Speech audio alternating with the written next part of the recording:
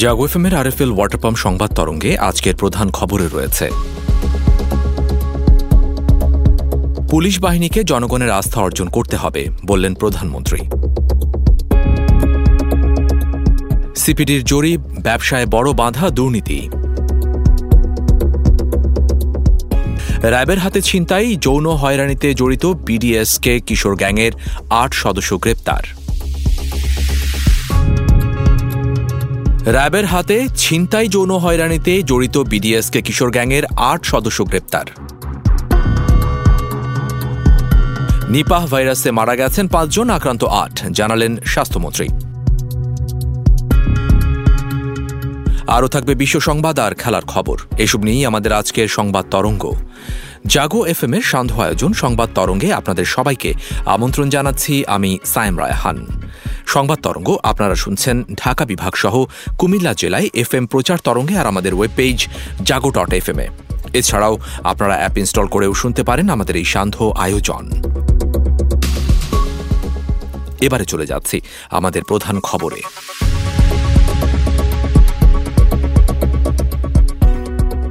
প্রধানমন্ত্রী শেখ হাসিনা বলেছেন, সবার আগে পুলিশ বাহিনীকে জনগণের আস্থা অর্জন করতে হবে, কারণ জঙ্গিবাদ ও সন্ত্রাস দমনে জনগণের ভূমিকা ও সহযোগিতা প্রয়োজন। আজ রাজশাহীর শারদায় বাংলাদেশ পুলিশ একাডেমিতে ৩৮তম বিসিএস ক্যাডারের শিক্ষানবিশ সহকারী পুলিশ সুপারদের প্রশিক্ষণ সমাপনী কুচকাওয়াজ অনুষ্ঠানে প্রধান অতিথির বক্তৃতায় তিনি কথা বলেন। এ সময় তিনি আরও বলেন, আধুনিক সময় নাগরিক সেবার ধারণাকে প্রাধান্য দিয়ে পুলিশ সেবাকে গণমানুষের দোরগোড়ায় পৌঁছে দিতে হবে। পুলিশ বাহিনী যেন জনগণের আস্থা অর্জন করতে পারে, কারণ যে কোনো দুর্যোগ মোকাবেলা বা সন্ত্রাস দমন বা যে কোনো কাজ করতে গেলে জনগণের সহায়তা একান্তভাবে দরকার। কাজী মানুষ যেন যে কোনো বিপদে পড়লে পুলিশকে পাশে পেলে তারা যেন অন্তত আশ্বস্ত হয়। কাজী সেই দিকে লক্ষ্য রেখেই আমি বলবো যে পুলিশ তার পেশাদারিত্ব এবং সহমর্মিতা দিয়ে মানুষের আস্থা অর্জন করবে। দুর্নীতির কারণে ব্যবসা বাণিজ্যের পরিবেশের উন্নতি হচ্ছে না। ব্যাংক থেকে ঋণ পেতে চ্যালেঞ্জ, আমলাতন্ত্র ও উচ্চ মূল্যস্ফীতি ব্যবসার পথে বাধার সৃষ্টি করছে। এ কারণে ২০২১-২২ অর্থ বছরে ব্যবসার পরিবেশের কোনো উন্নতি হয়নি, বরং কোনো কোনো ক্ষেত্রে পরিস্থিতির অবনতি হয়েছে। সেন্টার ফর পলিসি ডায়ালগ ও ওয়ার্ল্ড ইকোনমিক ফোরামের যৌথ জরিপে এ তথ্য উঠে আসে। ঢাকা, নারায়ণগঞ্জ, গাজীপুর ও চট্টগ্রামের ৭৪ জন জ্যেষ্ঠ ব্যবসায়ীর মতামতের ভিত্তিতে এ জরিপ পরিচালিত হয়। আজ সকালে রাজধানীর ধানমন্ডিতে সিপিডির কার্যালয়ে এ জরিপ উপস্থাপন করেন সিপিডির গবেষণা পরিচালক খন্দকার গোলাম মোয়াজ্জেম। বাংলাদেশের ব্যবসায় পরিবেশে আসলে উন্নতি হয়নি, বরঞ্চ এক ধরনের অবনমন ঘটেছে, এবং এই অবনমনের ক্ষেত্রে অবশ্যই দুর্নীতি একটি বড় রকমের প্রতিবন্ধকতা, যেটা সবসময় থাকে। সেই সমস্যা এখনও একটা বড় রকমের দুশ্চিন্তার কারণ হিসেবে আমাদের কাছে রয়ে গেছে, যার সঙ্গে অপর্যাপ্ত অবকাঠামো, আর্থিক সুবিধা প্রাপ্তির দুর্বলতা এবং অদক্ষ প্রশাসন, এই জায়গাগুলো কিন্তু এখনও বড় চ্যালেঞ্জ হিসেবে রয়েছে। এর সাথে নতুন যে চ্যালেঞ্জগুলো যুক্ত হয়েছে, মূল্যস্ফীতি, বৈদেশিক মুদ্রার ওঠানামা এবং নীতি কাঠামোর অস্থিতিশীলতা, এই ধরনের নতুন বিষয়গুলো ব্যবসার পরিবেশকে আরও বেশি জটিলতর করছে। রাজধানীর মোহাম্মদপুর, আদাবর, শ্যামলী ও বেরিবাঁধ এলাকায় চুরি, ছিনতাই, চাঁদাবাজি, যৌন হয়রানি সহ নানা অপরাধে জড়িত কিশোর গ্যাং ব্রেভ ডেঞ্জার স্ট্রং কিংয়ের বিডিএসকের ৮ সদস্যকে গ্রেপ্তার করেছে বলে জানিয়েছে র্যাপিড অ্যাকশন ব্যাটালিয়ন র্যাব। গতকাল শনিবার রাজধানীর বিভিন্ন এলাকা ও ফরিদপুর থেকে কিশোর গ্যাংয়ের এসব সদস্যকে গ্রেপ্তার করা হয়।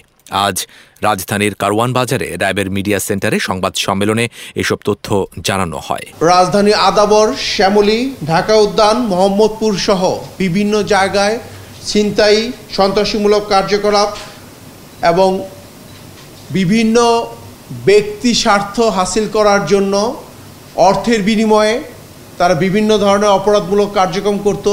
তারা মাদক সেবন ও মাদক কেনাবেচা করত, এমনকি ইফটিজিং সহ আরও বিভিন্ন ধরনের অপরাধ কার্যক্রমে তারা জড়িত ছিল।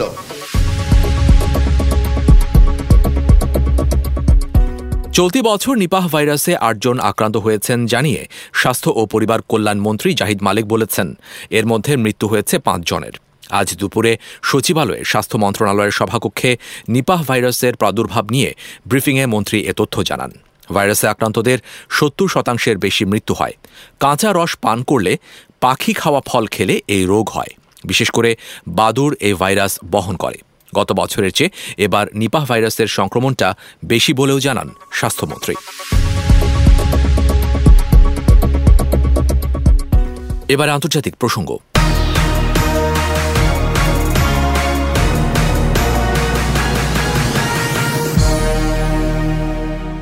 রাশিয়া দাবি করেছে তাদের নিয়ন্ত্রণে থাকা এলাকার একটি হাসপাতালে ইউক্রেনের ক্ষেপণাস্ত্র হামলায় অন্তত 14 জন নিহত হয়েছে। এ হামলায় হাসপাতালটির নার্স, চিকিৎসক ও রোগীসহ আহত হয়েছে আরও 24 জন। এ হামলাকে যুদ্ধাপরাধ বলে দাবি করেছে মস্কো।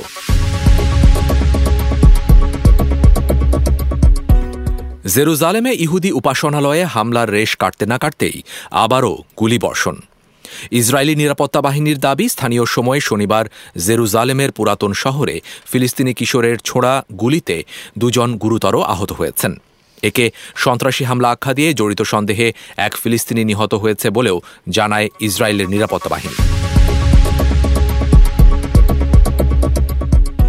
ইরানে আজারবাইজানের দূতাবাসে অস্ত্রধারীর হামলায় 1 জন নিহতের ঘটনায় উত্তেজনা বাড়ছে তেহরান ও বাকুর মধ্যে।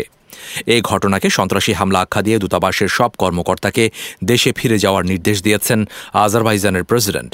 তেহরানে আজারবাইজানের দূতাবাসে প্রবেশ করে গুলি চালায় এক অস্ত্রধারী। ওই ঘটনায় দূতাবাসের নিরাপত্তা প্রধান নিহত হন। দ্রুত ঘটনাস্থলে পৌঁছে সন্দেহভাজন একজনকে আটক করে পুলিশ।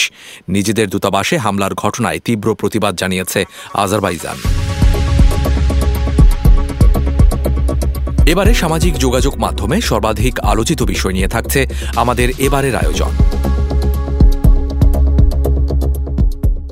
বিশ্বমন্দায় ডলার সংকটে এলসি জটিলতায় অস্বাভাবিকভাবে কমেছে লালমনিরহাটের বুড়িমারি বন্দরের আমদানি রপ্তানি বাণিজ্য। এতে বন্দরের রাজস্ব কমে যাওয়ার পাশাপাশি কর্মহীন হয়ে পড়েছেন অনেক শ্রমিক। বিস্তারিত প্রতিবেদনে। বিশ্বমন্দায় সংকটে এলসি লেটার অফ ক্রেডিট জটিলতায় অস্বাভাবিকভাবে কমেছে লালমনিরহাটের বুড়িমারি বন্দরের আমদানি রপ্তানি বাণিজ্য। এতে বন্দরের রাজস্ব কমে যাওয়ার পাশাপাশি কর্মহীন হয়ে পড়েছেন অনেক শ্রমিক। বন্দর কর্তৃপক্ষের আশা, শিগগিরই এই সমস্যার সমাধান হবে। ডলার সংকটের কারণে গত কয়েক মাস ধরেই পণ্যের এলসি খুলতে পারছেন না আমদানিকারকরা।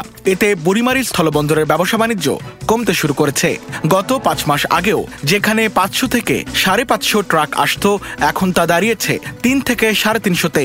এতে কর্মহীন হয়ে পড়েছেন শ্রমিকরাও। তারা জানান, ডলার সংকটের কারণে গাড়ি কম আসছে, এতে আয় আগের থেকে অনেক কমে গেছে। তবে বন্দর কর্তৃপক্ষ জানায়, বিশ্বে চলমান ডলার সংকটের এই প্রভাব কেটে গেলে আবারও পুরোদমে চালু হবে বন্দরের আমদানি রপ্তানি কার্যক্রম। 2021-22 অর্থবছরে বুড়িমারি স্থলবন্দর থেকে 137 কোটি 83 লাখ টাকা রাজস্ব আয়ের লক্ষ্যমাত্রা নির্ধারণ করে এনবিআর। তবে আয় হয় 91 কোটি 92 লাখ টাকা, যা লক্ষ্যমাত্রা চাইতে প্রায় 45 কোটি 91 লাখ টাকা কম। HM জুবাইর পূর্ব, desk report, Jago FM, Dhaka.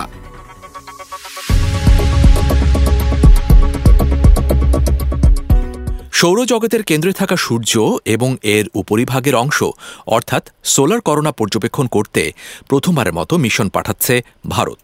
দেশটির মহাকাশ গবেষণা প্রতিষ্ঠান ইন্ডিয়ার স্পেস রিসার্চ অর্গানাইজেশন ইসরো চলতি বছরের জুন-জুলাই মাসের মধ্যে এ মিশন পাঠানোর পরিকল্পনা করছে। বিস্তারিত ডেস্ক রিপোর্টে। সৌরজগতের কেন্দ্রে থাকা সূর্য এবং এর উপরিভাগের অংশ অর্থাৎ সোলার করোনা পর্যবেক্ষণ করতে প্রথমবারের মতো মিশন পাঠাচ্ছে ভারত। দেশটির মহাকাশ গবেষণা প্রতিষ্ঠান ইন্ডিয়ার স্পেস রিসার্চ অর্গানাইজেশন চলতি বছরের জুন-জুলাই মাসের মধ্যে এ মিশন পাঠানোর পরিকল্পনা করছে। মিশনের নাম দেওয়া হয়েছে আদিত্য-L1। ভারতীয় সংবাদ মাধ্যম দি হিন্দুর এক প্রতিবেদনে বলা হয়েছে, ইসরোর চেয়ারম্যান এস সোমনাথ বিষয়টি নিশ্চিত করেছেন। গত 26 জানুয়ারি মিশনের মূল অংশ ভিজিবল লাইন এমিশন করোনাগ্রাফ বা VELC হস্তান্তর অনুষ্ঠানে তথ্য জানান তিনি। মিশনটি এবছরের আগস্ট মাসে শেষ হবে। উল্লেখ্য, VELC তৈরি করেছে ভারতের institute of astrophysics Bengaluru.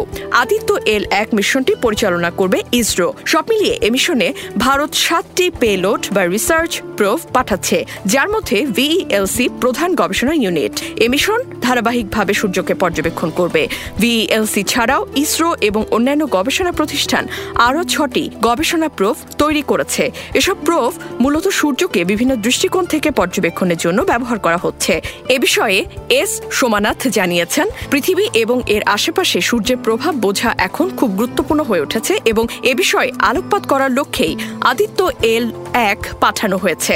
VELC সূর্যের খুব কাছাকাছি পৌঁছাতে পারবে এবং একই সময় খুব উচ্চ রেজলিউশনে সেকেন্ডে একাধিকবার সূর্যের করোনার ছবি তুলতে পারবে। Sadia Sujana, desk report, Jago FM, Dhaka.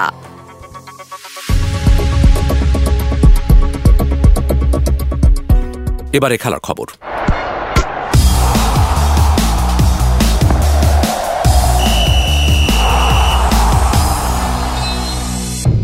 জিরোনার বিপক্ষে জয়ের ম্যাচে বার্সেলোনার জন্য চিন্তার কারণ হয়ে দাঁড়ায় ওসমান দেমবেলের চোট পাওয়া। উরুর সমস্যায় সামনের কয়েকটি ম্যাচ হয়তো খেলতে পারবেন না ফরাসি এই ফরওয়ার্ড, যার মধ্যে রয়েছে ইউরোপা লিগে ম্যানচেস্টার ইউনাইটেডের বিপক্ষে গুরুত্বপূর্ণ লড়াইও। ম্যাচ জুড়ে বল দখল ও আক্রমণে আধিপত্য করল বার্সেলোনা। ব্যবধান গড়ে দিলেন পেদ্রি। জিরোনাকে হারিয়ে লিগ টেবিলে শীর্ষস্থান আরও মজবুত করল শাভি এর্নান্দেসের দল। প্রতিপক্ষের মাঠে শনিবার লা লিগার ম্যাচটি 1-0 গোলে জিতেছে বার্সেলোনা। এবারে আবহাওয়া সংবাদ জানাচ্ছেন আমাদের সহকর্মী জান্নাতুল ইসলাম পুতুল।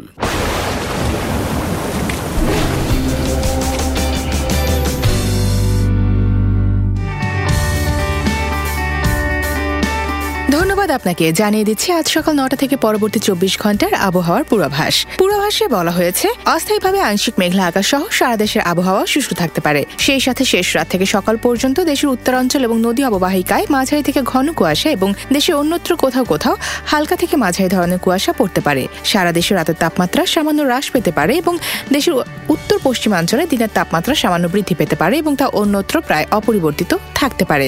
আজ ঢাকায় সর্বোচ্চ তাপমাত্রা রেকর্ড করা হয়েছে 28.0 ডিগ্রি সেলসিয়াস এবং সর্বনিম্ন তাপমাত্রা 16.8 ডিগ্রি সেলসিয়াস। কুমিল্লায় সর্বোচ্চ তাপমাত্রা 29.0 এবং সর্বনিম্ন 17.2 ডিগ্রি সেলসিয়াস।